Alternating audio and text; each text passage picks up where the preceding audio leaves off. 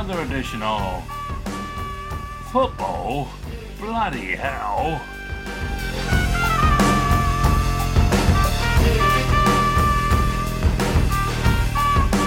On the show tonight, well, first off, I'm on.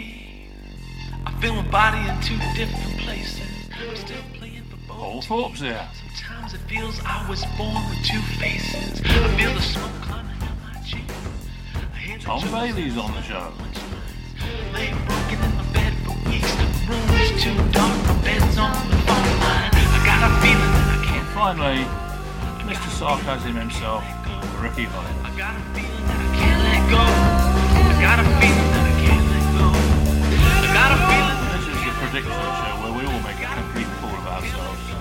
Football, we don't know anything about it. Can't let go.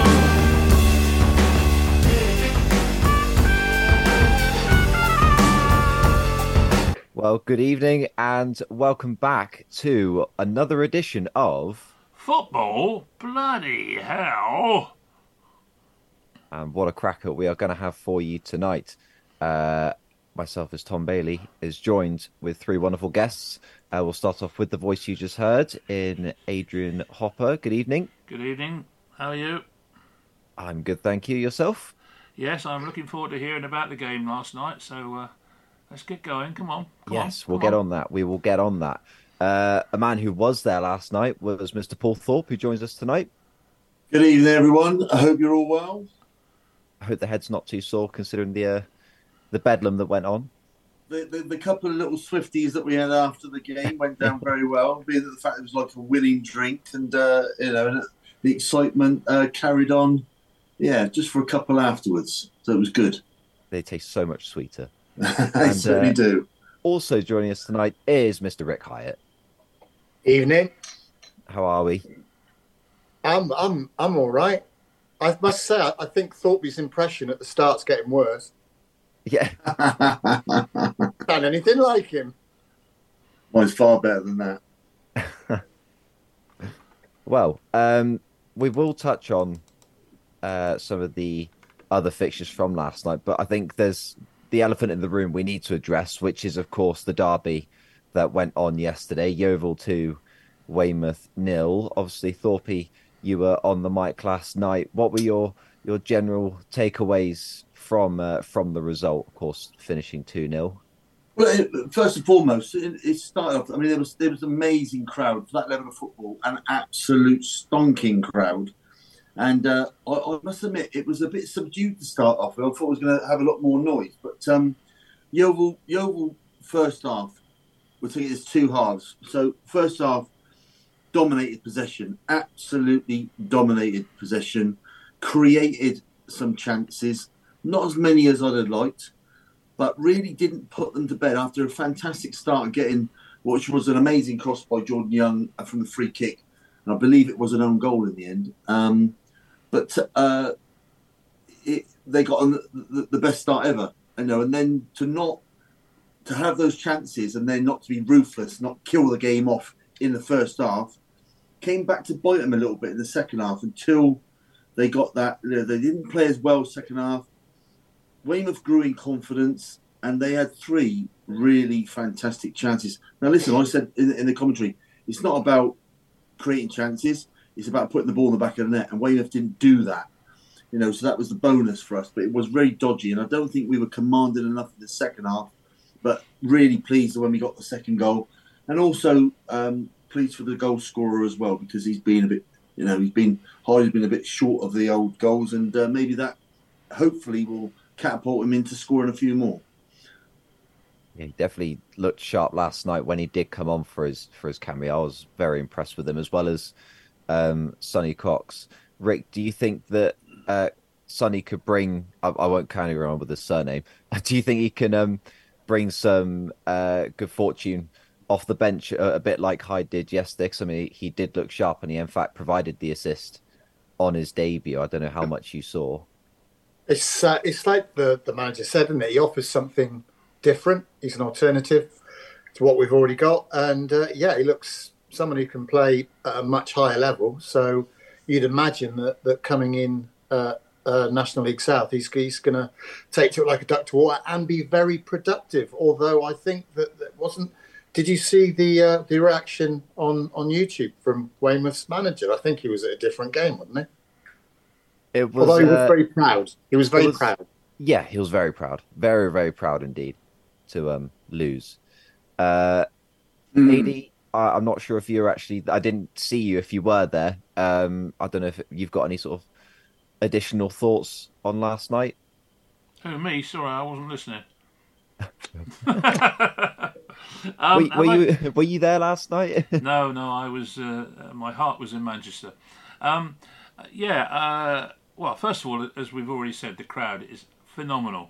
I can't believe that 6,000, nearly 7,000 is fantastic, and so good for the faith that Martin Hellier's put in to get a crowd coming for that sort of quantity is great, and it obviously helps his cause as well because there's a bit of gate money as well to sort of spread around a little bit. But is it 8 games on the trot now or something? We are, or 9. I'm not sure which one of the two. 9 games. I mean, that is, you've got to give credit to the team. You've got to give credit to the manager. It's all going right at the moment, and all we can say is we just hope that it'll carry on going the way it is because it's fantastic at the moment, and it makes up for 2 years of sheer purgatory, to be honest. It makes just a thought about the attendance. Just a thought about that. Just to say how impressive that attendance is. A very recent England captain who's moved abroad for purely footballing reasons and nothing to do with money at all, played his last game in front of 696 people. Yes. Yeah, I saw that. So is there a message there somewhere? Pardon? I said, is there a message there somewhere? What, Jordan Henderson's a gready bastard? Yes, yeah, there is a message. message. That's the one I was thinking of, yeah. Yeah, that little message. Is that the mask slipping I see? Sorry if I revealed too much. Obviously, Weymouth. Yeovil are in action once again. Sorry for cursing there. Weymouth. Oh my God, I've done it again. Yeovil. Were you, Tom, just a thought before you go on. I saw you wrote a piece today, which was very good, very interesting. Were you one of those naughty people in the Thatcher's band singing naughty songs about Weymouth? No comment. That'll be a yes then. Crack on. It depends on the naughty songs. It depends. I sang some. I sang a few songs. Songs were sung, but yeah, I was definitely there. We'll say that. Obviously, Yeovil on Saturday playing at home once again. This time against Braintree. I believe they picked up a win last night against Hemel Hempstead. Thorpe, is it you on this weekend as well with Dave? No, I'm not. George, I think. Yeah, George is on. George is on main comms. Well, firstly, you can listen in on Three Valleys on Saturday with Dave and George. Yeah, and also come down, see what's going on. They've got plenty of activities there, hog roast, bouncy castles and stuff, charity event and all that. I believe there's halftime entertainment as well, so we'll be looking forward to see that. Let's get on to the Champions League stuff from last night. We'll start with the boring of the two fixtures being Sevilla 1, Arsenal 2. I'm not sure how much of that was looked at by all of you. A big win for Arsenal, though. I mean, Sevilla, I imagine, are preparing themselves to finish third, which they currently sit. But Arsenal now top of the tree. Rick, do you think this is a statement of intent from Arsenal that they're going to take the Champions League seriously as well? Possibly, but the nature of that group, if Arsenal, had they lost that game, they could have finished the evening in bottom place. As it is, they won it, and they're top. So it's one of those groups that the only guarantee to come out of it is that Sevilla will finish third, qualify for the Europa League, and then win that. That's the only thing you can be guaranteed out of that group. But I mean, Arsenal, hopefully, it's a distraction for them from a Premier League point of view. But they're doing well. You can't knock it. They're getting results. I see Ramsdale was on the bench again. So that's his future pretty much mapped out. I think that's Arteta's made his decision, and it's pretty obvious that he's out of favour. It's quite a kick in the balls, really, isn't it? Because when you play the way that you have played, and I don't think I've ever really seen this in all my time watching football, where a goalkeeper is playing well, and the manager has decided he doesn't like you. You know, that to me is one hell of a kick in the balls for Ramsgate, and I'd get out straight away. I wouldn't mess about. He's really like put the boot in there and said to him, really, I don't fancy you, because why would he change it when There's not even everybody been a else is so. Sorry, It's not even been a pretense of swapping it around and playing them both. He's come in and he's made the commitment that he's out of favour after having played the whole season last season and played really well. And also, so I think you're right. Move. And also, to me, I'll be quite brutal. He's lied on national TV, because he said his words were, I felt at times last season that I could have changed my keeper at half time. And then when his new keeper is going to have an absolute shocker, as far as I was concerned, in one game. Well, he did on Sunday, didn't he? He did against Chelsea. It was not good. You know, all about his distribution, playing with the ball, putting people in trouble right in the middle of the pitch in the defensive third. You know, all these things that coaches don't, or I personally don't like, he was doing. And then at half-time, he didn't change his keeper. So, to me, I think Ramsdale should really just leave straight away, because there's going to be an abundance of teams that will want to take him. He's playing well. He's pushing. And also, when you think about it, it's detrimental to his English career as well. He would then go down, because if he's not playing, he'll go down the pecking order, or should do. You know, and that's not good for him, like, you know. So I would say, look, you don't fancy me. Thank you very much. Get onto my agent. I want to move, and do it in January. I think I saw that he was linked with Chelsea. That's what I saw that. It'd be interesting to see if they were to go for that. There's not really much more to say about Arsenal than their top, and there is something else to say, that Jesus. What a great second goal. Yes. He could be out for 3 or 4 weeks. That's, you know. Oh, really? Yeah, well, hamstring, they were saying. Oh, he was fantastic. He was absolutely fantastic. I didn't know that. Yeah, you know, the way he took the second goal. That's a big loss, I would have thought. Yeah. The way, I mean, his second goal, he came inside and basically, everybody was going, look, he's going to pass it. And then he just put his head down and whipped it in far corner. That's an absolute player, you know, on top form. You know, so it was very good, a fantastic goal. Definitely. I'm sure he'll be a big miss. Someone that didn't actually make any misses at all last night was Andre Onana in the other English Champions League game. Manchester United won, Copenhagen 0. AD, you said your heart was in Manchester. Was your heart in your mouth as well at times with Andre Onana? At least in goal. 50-odd minutes, it was not good. But having said that, Onana made 2 fantastic saves, the penalty and a save earlier on. It was a great save. And he certainly seems to have, you know, pulled his finger out all of a sudden, and he's playing, you know, the way that one would like to think he would if you're going to pay 45 million for a player. He's doing okay at the moment. I mean, I was one of the first to criticise him and say get rid of him when he was dropping the ball all over the place like he was. But he certainly, you know, he's got his act together. So, you know, more power to his elbow, and long may it continue, because he's a big lad though, and he's a big old unit. So to go throwing yourself around, he's okay. But as for the game itself, again, United first half very, very pedestrian, very lacking in ideas. It just went on and nothing particularly happened. Second half, they did at last start to play the ball around a little bit and had 2 or 3 chances which they should have done better with, especially Garnacho and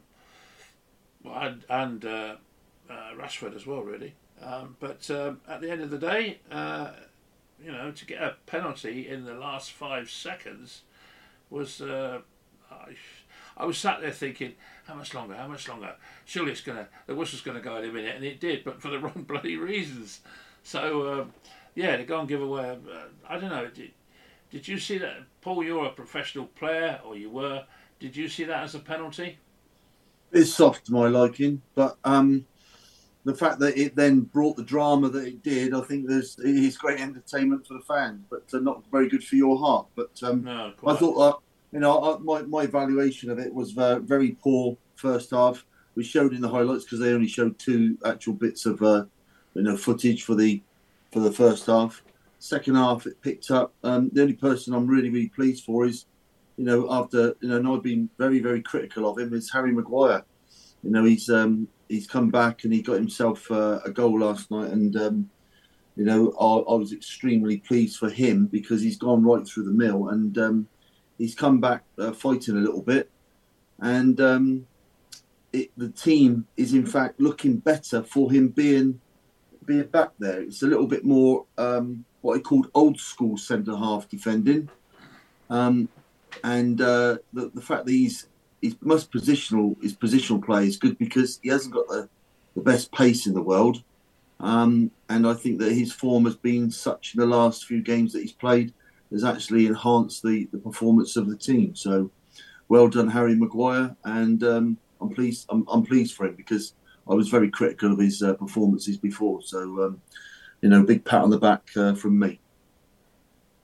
Rick, any final thoughts on that? I was going to ask you about Maguire, but I think Thorpe's summed that up pretty well.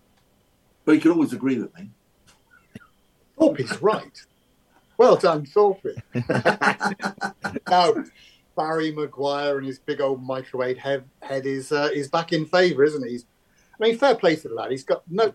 You think he's lost the captaincy? He's been abused left, right, and centre. His manager tried to sell him, and then he comes out and puts a performance in like that. Then that's fair play to him, and all credit to him because he looked the way he's playing now is the way that Ten Hag wants the centre half to play. He's dominant. He's on the front foot. He's playing with in a higher defensive line and not being a liability within that. So that's all good.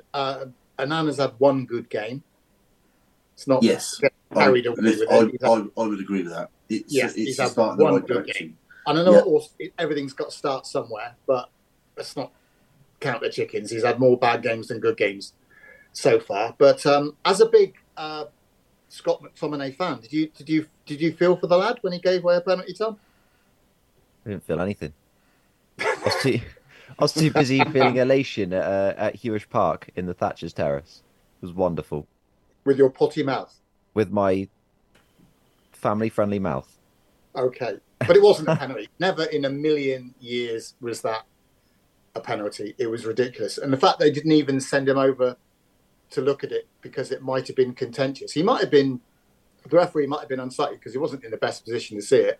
But for VAR to actually agree with him that was a penalty was nonsense. You know how we said about Hilda said on Monday about he thought Liverpool should have had a penalty earlier in the game than the one they did have because anywhere else on the field that was a foul, so therefore it should be a penalty.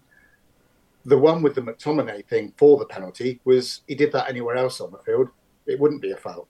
So how that managed to turn into a penalty is beyond reason. But I mean, in hindsight is king. It's nice for Onana because it, hopefully, as Adrian said, hopefully it is something for him to build on. And he got his moment in the spotlight and a bit of adulation, and a draw would have been tragic.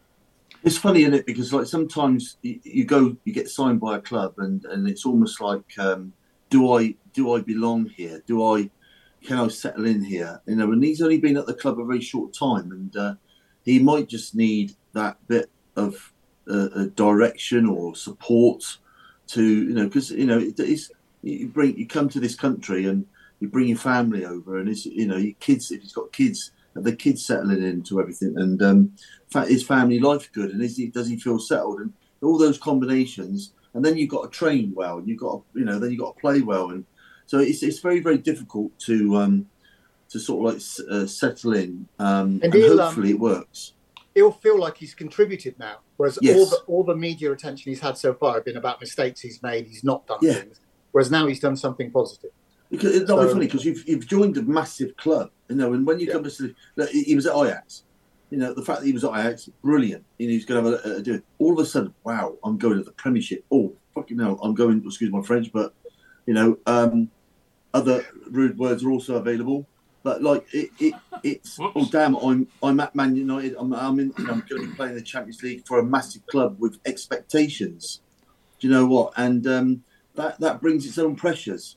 Now he's all of a sudden he's done something good in the Champions League, which has helped win the game, and that will bring him a lot of confidence. And I mean, actually, maybe I do belong here, you know, and that's I think quite an important part of a professional footballer's stature and you know, whether he can cope with those type of things. And if he just starts coming along now and feels like he can, you'll get better performances from him. Because he might be a bit busy at the weekend as well. Moving on to predictions, Tom. Yes, moving on to Hang on a predictions. I was minute, hoping there's for an one other entrance. point I want to make about the penalty. Imagine Quick one. if Onana hadn't saved the penalty and it had gone in, we would have then ultimately more or less been out of the Champions League. We wouldn't have much of a chance of getting through in that position. So think of the money, the potential money that Manchester United would have lost, and the Glazers would have lost as well. I expect they would have been crying, thanks to a decision that VAR were afraid to make. Basically, I mean that's where I think that VAR has got a position to play, but they bottle it, don't they? That's half the trouble. It's only as good as the humans using the tool. Exactly. Yeah. Right, move on. With that, we will move on to the predictions for the weekend. We will start with what was the last team for last weekend's fixtures. In fact, the first team for this weekend. We've got Crystal Palace hosting Spurs. Rick, do you think Palace could perhaps throw a spanner in Spurs' works here, being top of the table, which I still hate? Do you think they can do something to cause an upset here? It is Palace. Table topping Tottenham. A mouthful. I'll let you keep that one. Do you think they could do something to stop them? I think that it's going to carry on for at least another week. I think it'll be tighter, though. It might actually be a really dull affair because the way Palace shipped goals at the weekend, I would imagine Roy will have had them drilled all this week. And, of course, Tottenham can play a game on a Monday and a Friday because they have no European football. So that's why they can fulfil these fixtures. But I think they'll edge it by the odd goal, I think. Thorpe, thoughts as well? Yeah, I think they'll win it comfortably, but only for that. There seemed to be a little bit of a spark lost at Crystal Palace. You know, going to Crystal Palace was really difficult. And even, to be fair, last season he made it into like a little bit of a fortress there, and they that's why they eventually got out of trouble.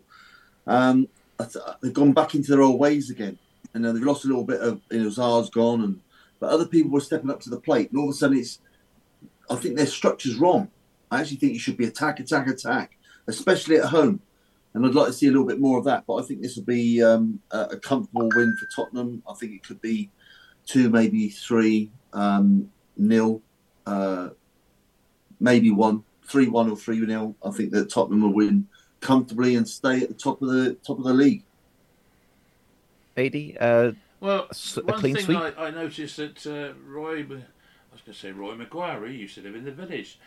Roy Hodgson, he came out and said afterwards that they were absolutely slaughtered. And I suspect that Palace might give some sort of a reaction to that. And I think it could be a draw, 1-1. Ooh, he's going big for the first one of the weekend. 1-1. Well, Friday night. Commit. Come on. Don't play I'm the the host. Hilda Pryor card. I'm the I'm host. just here to talk about it. Go on. I'm here on Hilda's orders. I'm the host. I think it's going to be a 2-0 Spurs. I can't see much past that.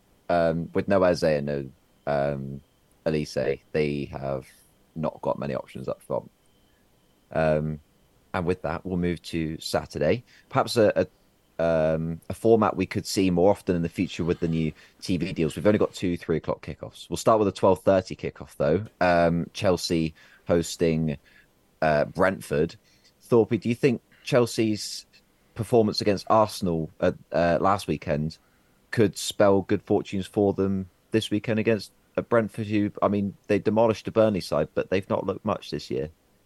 No, it's funny. I think that he's slowly getting his players over to his wavelength. Whether that comes through in this game, I certainly think that they've played certainly very well in the Arsenal game, but then shipped in a couple of goals when the dynamics of the game changed. But Brentford, I really enjoy watching them play. I'd love to see them get a result at Chelsea. They have an opportunity, but I'm thinking Chelsea might just nick this one, possibly 2-1.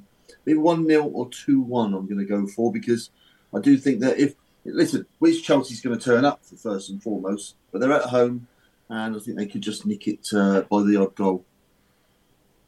AD, do you think that, do you agree with Thorpe, basically? Chelsea continue their run? Yeah, I do. I don't necessarily agree with Thorpe for the reasons that he stated, but I just think bloody hell. Pardon?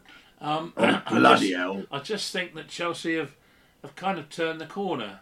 And when you consider how much money they've spent on all these players they've got there, surely it's not unreasonable to expect them to start turning it on a bit. And I don't know how many games they've gone now. Is it 2 or 3 that they've won on the trot? I just think that they're going to win quite easily, quite honestly. Rick, full house for a Chelsea win this weekend? 9! I think that it's going to be a 1-1 draw. Ooh. And Mudryk will go back to being pants and not put crosses into the net anymore. Are you willing this into existence? I am. It shall be so. I think, I don't think Chelsea are the finished article. They did play really well against Arsenal, and that was a great game. But Mbeumo coming back into form, which sort of suits Brentford playing on the counter, and they're away from home. So I just think it'll be a 1-1 draw. What do you reckon?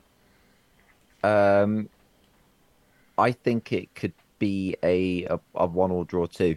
Brentford have won their last 2 games at Stamford Bridge, but Brentford have not looked great this year. No. And Chelsea are turning a corner. So I think, 1-1. I think that'd be a fair result as well. They'd both be happy with that. I think a 1-1 would certainly suit one of the 2 sides in the next fixture. One of the 3 o'clock kickoffs is Bournemouth against Burnley. That's a massive game for, both sides, obviously. Burnley being dealt with rather easily by Brentford, and Bournemouth falling at home to Wolves. Rick, do you think this could be Iraola's last game in charge of Bournemouth, or do you think they're going to stick with him through thick and thin? It depends on the commitment the owners have got to getting him in as buying into his philosophy and whatever, because he came there. They appointed him when there was no real reason to sack Gary O'Neill, so clearly he became available and he was the man they wanted. And this is, as we mentioned earlier in the last pod, this is the last of their easy, for want of a better term, games. And then they've got some tough fixtures coming up after this. If Bournemouth don't get a result and they stick with him, then they're in it for the long haul, and they probably stick with him for the rest of the season regardless. But if they decide to jump ship now, it makes you wonder where they go, because they had a guy in charge last season who was working wonders with them, turned him into a comfortable mid-table team, and they jettisoned him. So it's a difficult one, and it could be the game that kickstarts the season for either of these two. It is a really, really massive fixture that defeat. I know it's very early in the season, but defeat whichever team loses, it doesn't look good for them for the rest of the season, I wouldn't have thought. So with that, I think it'll be a draw, but I don't know how much. I've gone really dull this week. It's just going for draws left, right, centre. Take it after me. I think they'll both be absolutely scared out of their pants playing this game. Everyone's going to be so timid. It could fizzle out into a 0-0 draw because they're too scared to lose it rather than be brave and go to win it. Or it could be a 5-4 classic because they both think, what the hell, and we'll shit or bust. I don't know, but I'll go for a very boring draw. AD, do you see a draw on the cards here? Tricky game, really. Tricky game, but no, I think Bournemouth are going to win it. I don't know why I think that, but I just think part of my law of averages theories and that. I just think they could sneak it 1-0.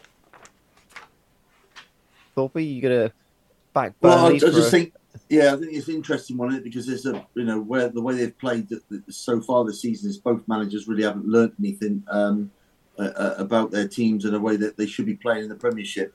The tippy-tappy football that they've been trying to play, all very fancy and very nice. They're nice football teams, but it's not really going for the juggler and the way that the real top boys really do it. This one, I think, could be. It's another interesting situation as well, where like Rick said, they've got rid of the manager, which they didn't need to do. They brought in a guy that they think that they needed to change, to bring the club on. That's not obviously happened at the moment, and they've got a massive chance, and I think they will go down, of losing their Premiership status. So, and I actually do think that Burnley are going to win this one, and I think that it will put another nail into the coffin. So I think out of the two of them, Burnley are the better side. So I'm going to go for a Burnley win on this one, and not sitting on the fence with a boring draw, Mr. Hyatt, again. Is that a 2-2? Yeah. Or he could have even got a 1-1, but is that a 2-2, is it? More intriguing about picking the result for this one is it's just occurred to me, where is this fixture going to feature in the Scott McTominay Bailey match of the day prediction? Because he normally picks out whichever game's going to be last. And I fancy Tom might think this is going to be on last. Oh, absolutely. Go on. Seeing the rest of the teams is absolutely last. There's no doubt about it. A team that deserves to go last on match of the day as it stands is Sheffield United. They could be in for a tricky afternoon in the other 3:00 kickoff. They are away to Arsenal. I don't think we're going to have to say too much about this one, so we'll just run through it quickly. AD, any chance at all for Sheffield United? Yeah, I think they've got a chance, but if they can put the sort of commitment in that they did in the first half against United, then they've definitely got a bit of a chance. But if they can't, then they've got very little chance. It's really down to the players. If they're going to put the commitment in and turn it on a little bit, they could just upset Arsenal a little bit. And Arsenal have had a midweek game with the Champions League and a trip to Spain, and that all these little things make a difference.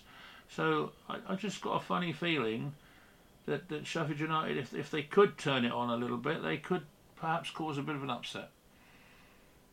But that's as far as I'm prepared to go. Let's get a score out of you.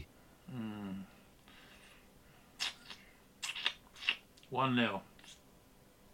To the Arsenal? No, I didn't say that. Sheffield United. Thorpe.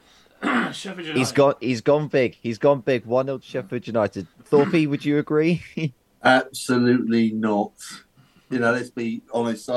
Listen, if they get a 1-0, they've got to score first and basically shut up shop. And I just don't see defensively that they're good enough to do that. I think they're a side that will enjoy this year. Hopefully they learn. Hopefully they stick with the manager. But I think this is a possible 4-0 for me. I think this is one where Arsenal will dominate. I think they've got the only thing about it is obviously with their injury to a certain star striker, Jesus. I think that's going to maybe hold it back a bit. So that because I could certainly see him getting the type of hat trick, because he's ruthless as well. Like he's got great ability, and I don't think that those type of defenders will be able to cope with him. They need to be on absolutely the best form ever, and Arsenal have got to have a really very very bad day. Don't see that. So for me, anything from 2 to 4-0. Rick? I wasn't sure about this game. And then I heard Adrian's prediction. And I think that can only mean it's probably going to be about 5-0 to Arsenal. It's going to be a Hilda Pryor. Goals. And obviously, none of AD's players that he's picked for his dream team are going to do anything. They're all the pot already. Thankfully, I haven't got a Sheffield United player in my team anyway. So. Very wise. And also the fact that I don't like the Thorpe bullying me and saying that I'm boring. So I will go. Not that I'm bowing to any pressure at all, but Adrian predicting a Sheffield United win, Thorpe calling me boring, makes me decide that it's going to be 5-0 to the Arse. As painful as that is for me to say. It will be. Oh, I'm loving it. Loving it.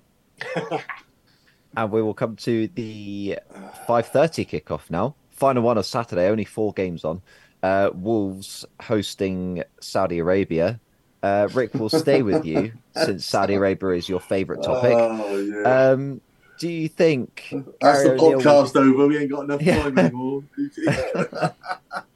Do you think Wolves could spring a surprise against Newcastle, because they're in the performance they put in against Bournemouth at the weekend? I think they've got every chance. Wolves have had some good results just recently on the quiet, beating Abu Dhabi. They might do the Middle Eastern double and get a result against Saudi Arabia, having beaten Abu Dhabi. So I think they've got every chance. Gary O'Neill, I mentioned him before, and he's becoming a very, very good Premier League manager. He sets his teams up well. They're difficult to beat, as United found out first game in the season when they should have lost to them as well. So I think that Wolves have got every chance of coming away from this with a 2-1 win. And and of course, it's just occurred to me, this is going to probably bring one of my favourite things of the season, because the last time Gary O'Neill, one of his sides, came up against Newcastle, he completely blanked Jason Tindall and shook Eddie Howe's hand. So it'd be interesting to see what goes on after the match this time, to see who dives in to try and shake Gary O'Neill's hand first this time. Because Tindall's normally there, but no, he's been blanked. Shoving Eddie Howe out of the way. Yeah. Do you know why that is? Is there any rumours, or have you seen it in the? Because he's a bellend. He's a bellend. I've actually known him a couple of times. He's not a bellend. He's all right. He's not too bad. Thorpe, your thoughts on Jason Tindall's Newcastle, if you will? Do you think they could business as usual for Newcastle, or Wolves, as Rick has said? I think they're playing really, really well. And although I do agree with Rick a little bit about the way he sets his teams up at Wolves, I think that he's definitely improving. I don't think it's going to be a walkover, but I do think that the quality will come through, and it might be a little bit of a 2-1. For Newcastle, but I do think that they will play really well, Wolves, and they'll be up for the fight. And I think you're right. I think he'll set his team up really well. That's why Bournemouth should have got rid of him. But I do think that they're the ones that work really, really hard, and something just doesn't quite go right, and they let a goal in. And they play really, really well. Again, something doesn't go right against a top team, and they'll let another goal in. I think that's possibly what might happen.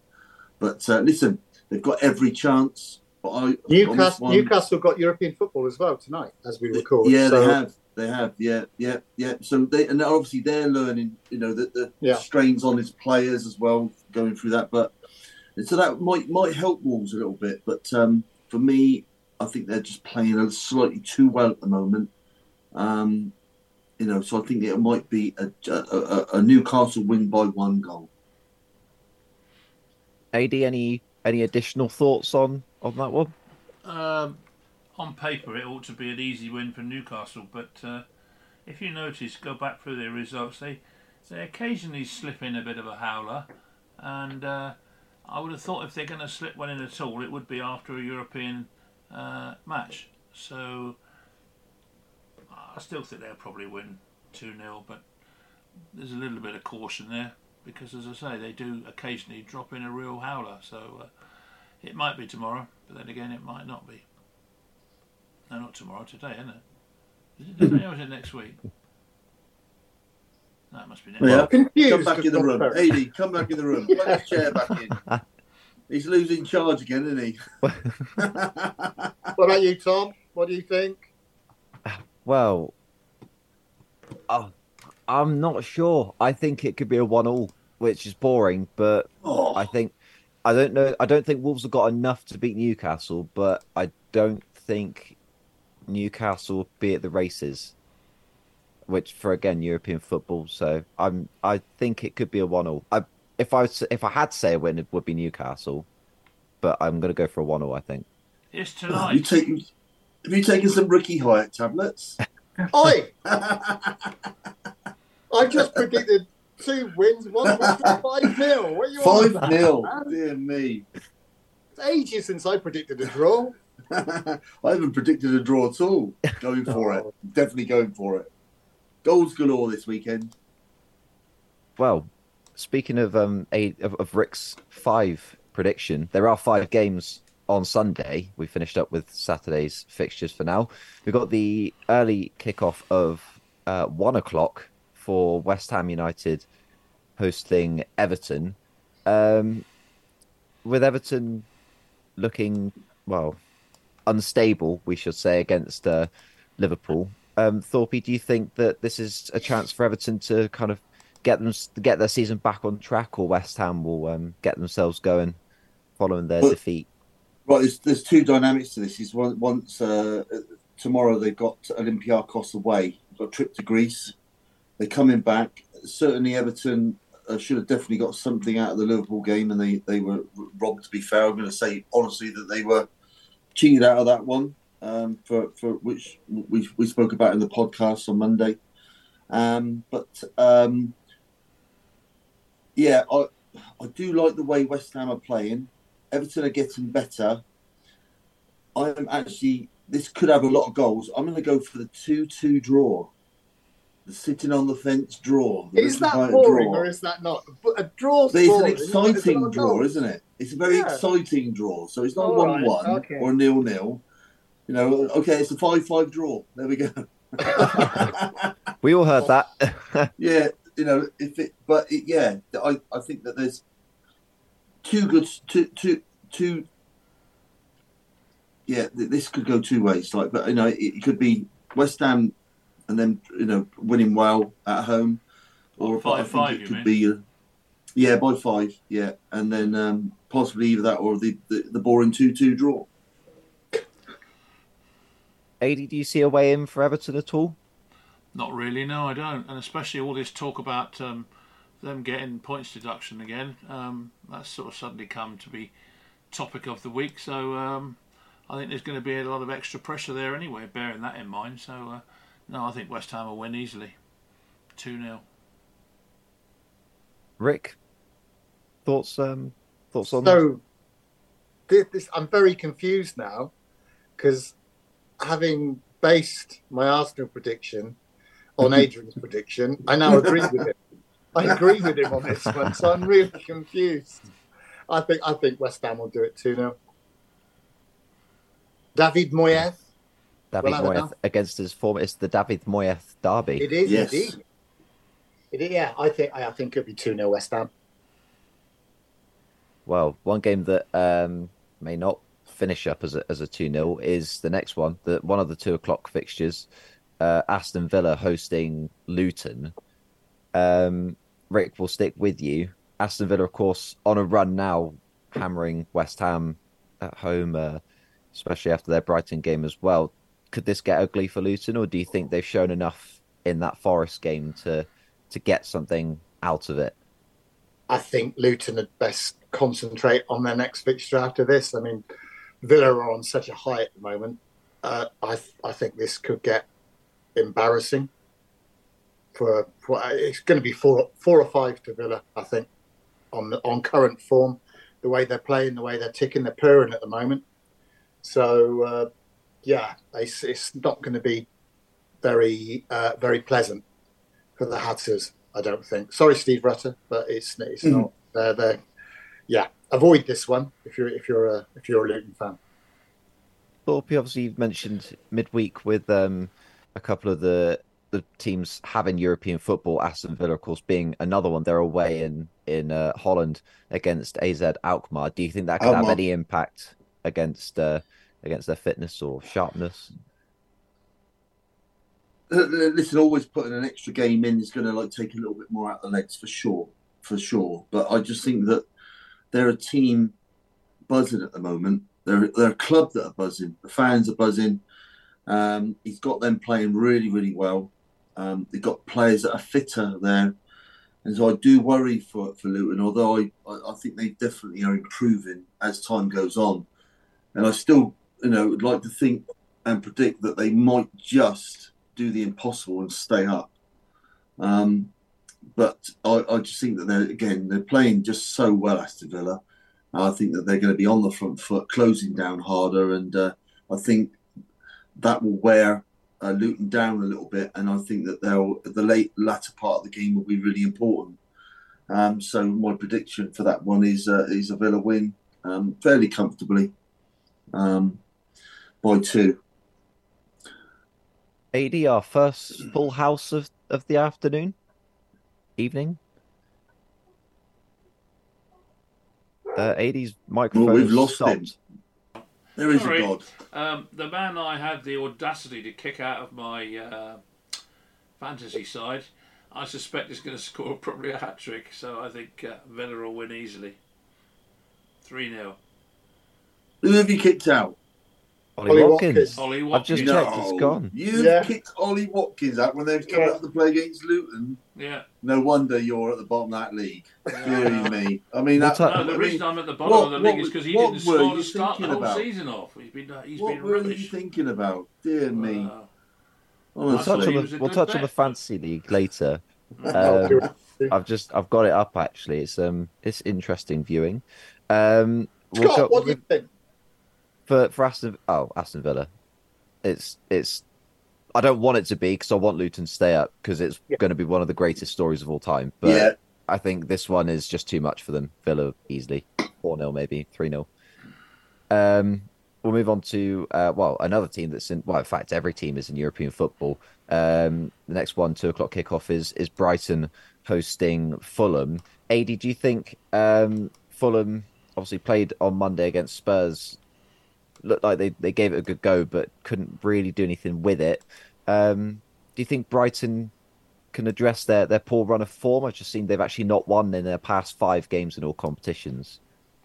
Yeah, well, put it this way: if Brighton were playing somebody else, I might not be quite so happy about it. But I think the fact that they're playing Fulham, and I didn't think Fulham looked very good at all against Tottenham, so I think Brighton will have enough in the tank to be able to beat them.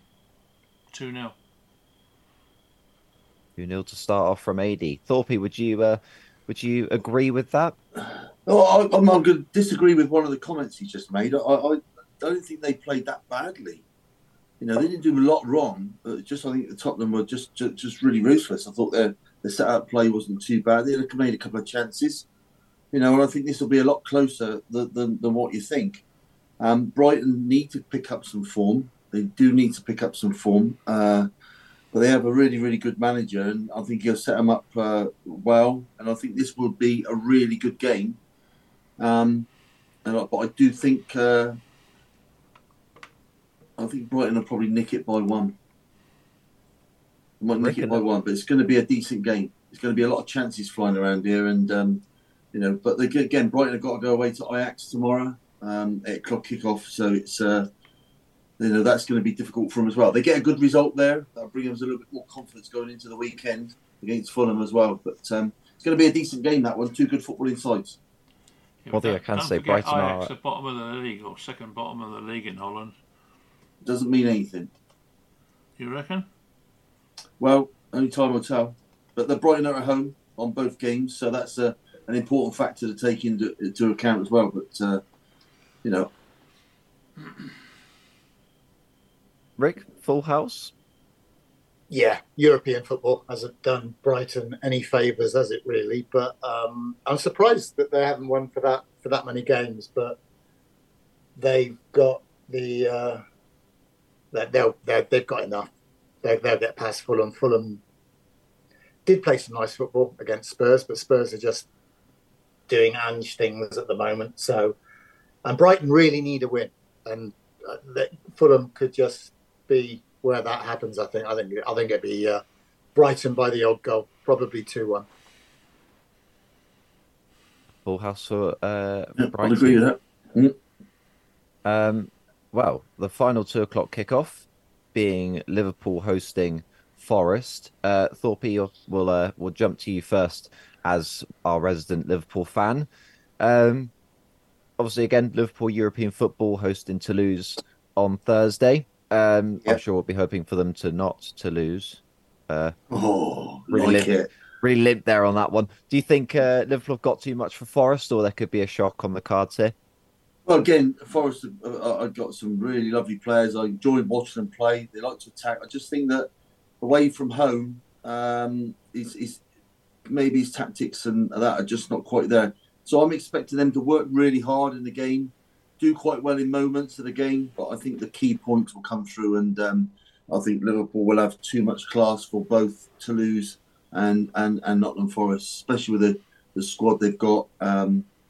We've been up there recently with my daughter to watch them play Leicester, and I think that the club is starting to move in the right direction again. So I'd like to think there's two good wins there, and that's what I'm expecting as a supporter. So yeah, I think that. Listen, I like the way that they try Nottingham Forest and the way they play. I think they'll easily stay up this year, but I think we'll have too much class for them. AD, would you agree with that?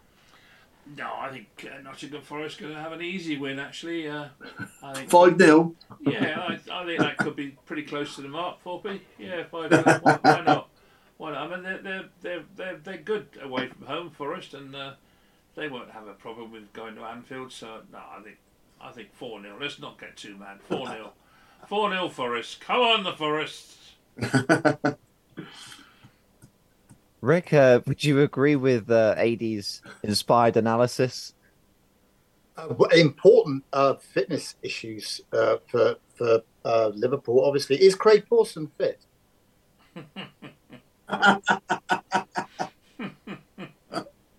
Is he going to be available for this week? And he was man of the match on Saturday, so he had a shocker. Dear me. Dear me. The only real cast iron certainty about this game is the fact that Mo Salah will score a penalty. Other than that, it's in the lap of the gods. Why are you looking at me like that, Tom?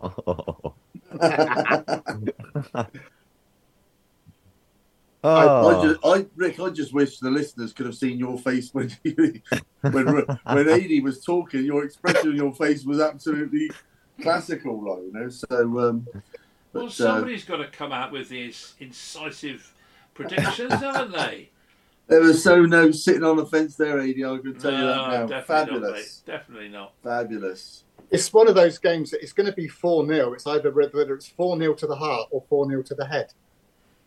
And sadly, it's more likely to be the head. So I think, I think Liverpool will do it 2-0.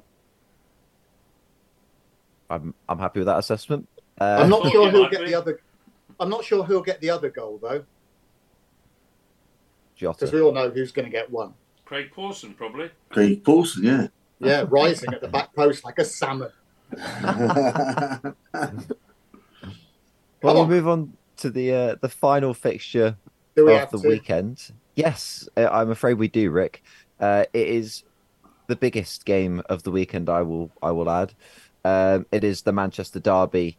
Manchester United hosting Manchester City. Thorpe, we'll start with you, and then we'll hear from the resident United fans.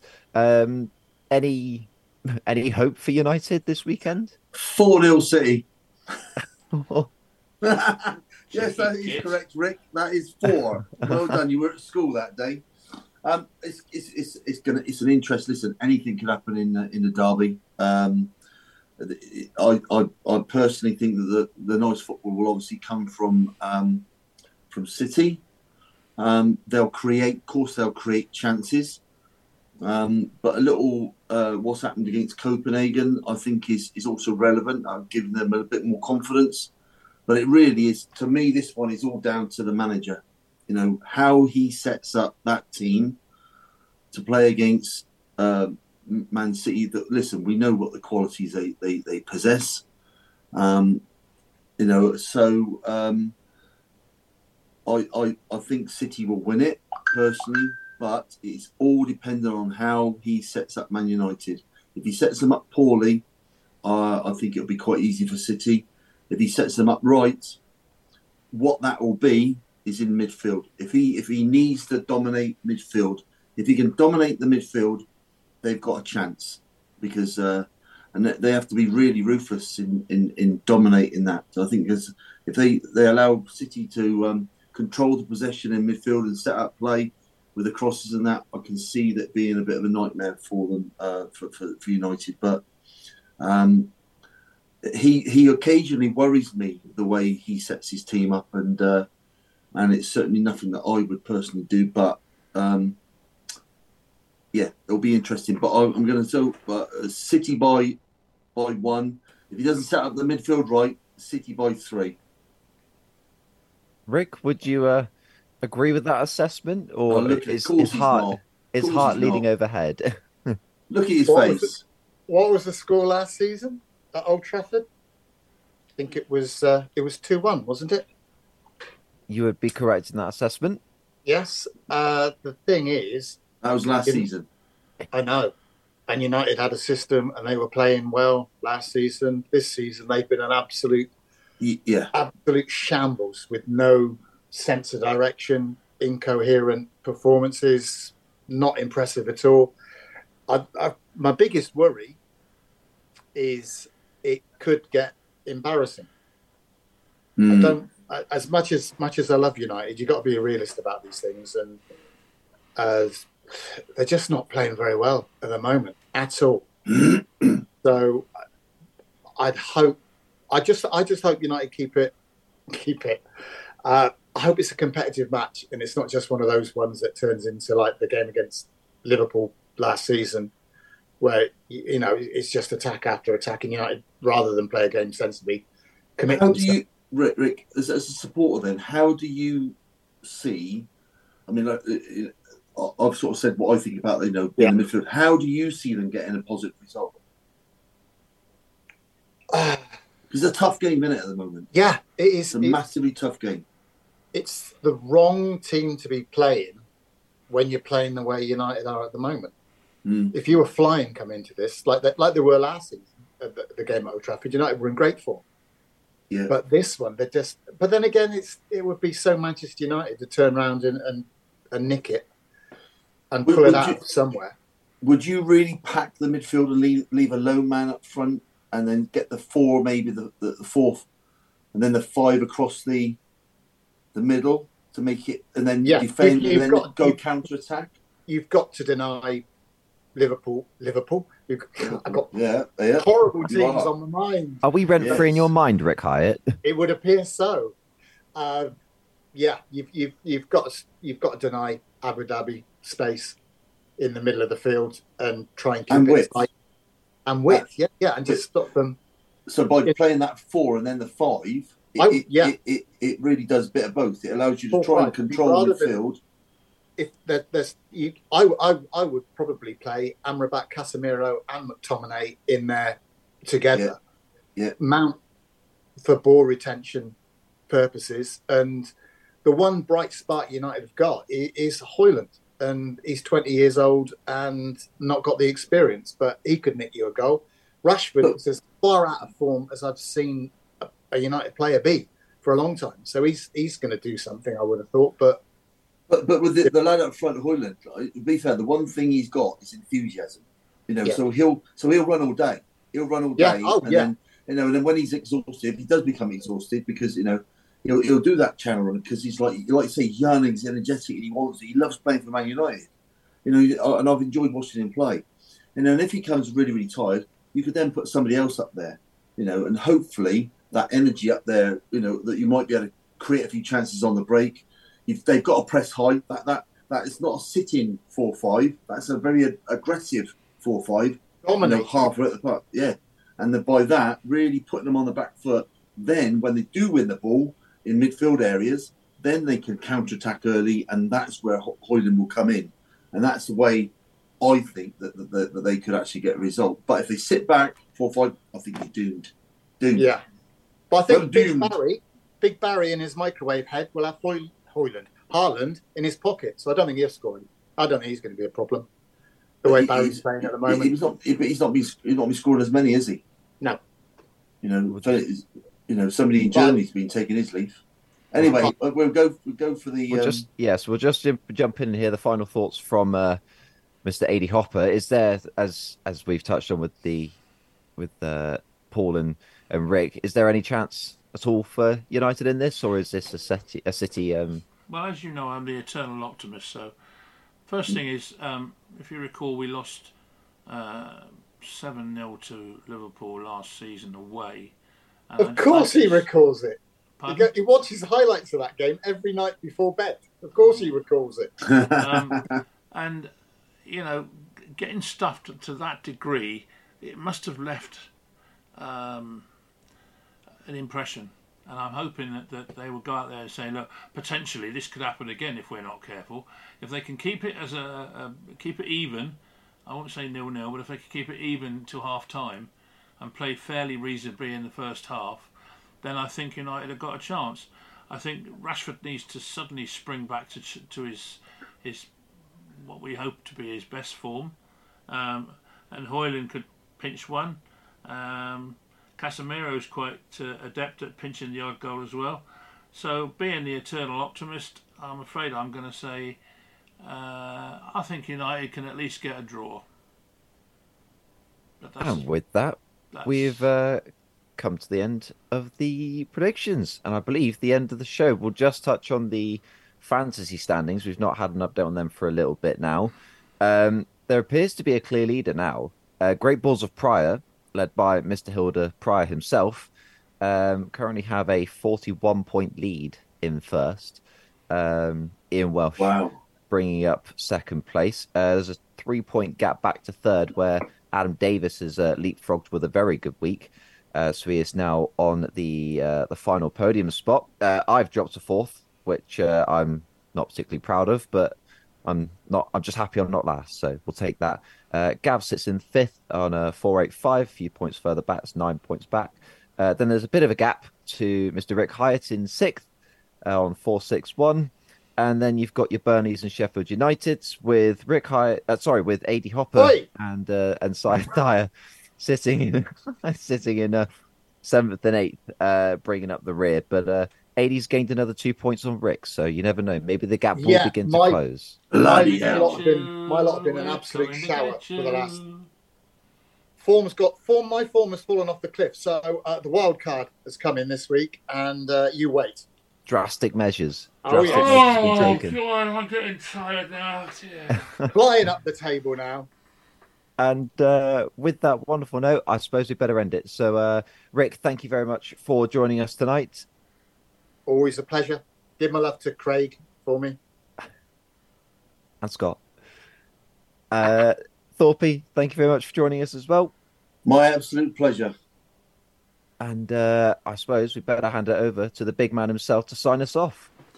Yeah, well, thanks for listening, everybody. Hope you enjoyed it. I know there's a few outlandish results going to come on the weekend, and for all you City fans, it's going to be a shit weekend. And on that note, this is Football Bloody Hell signing off.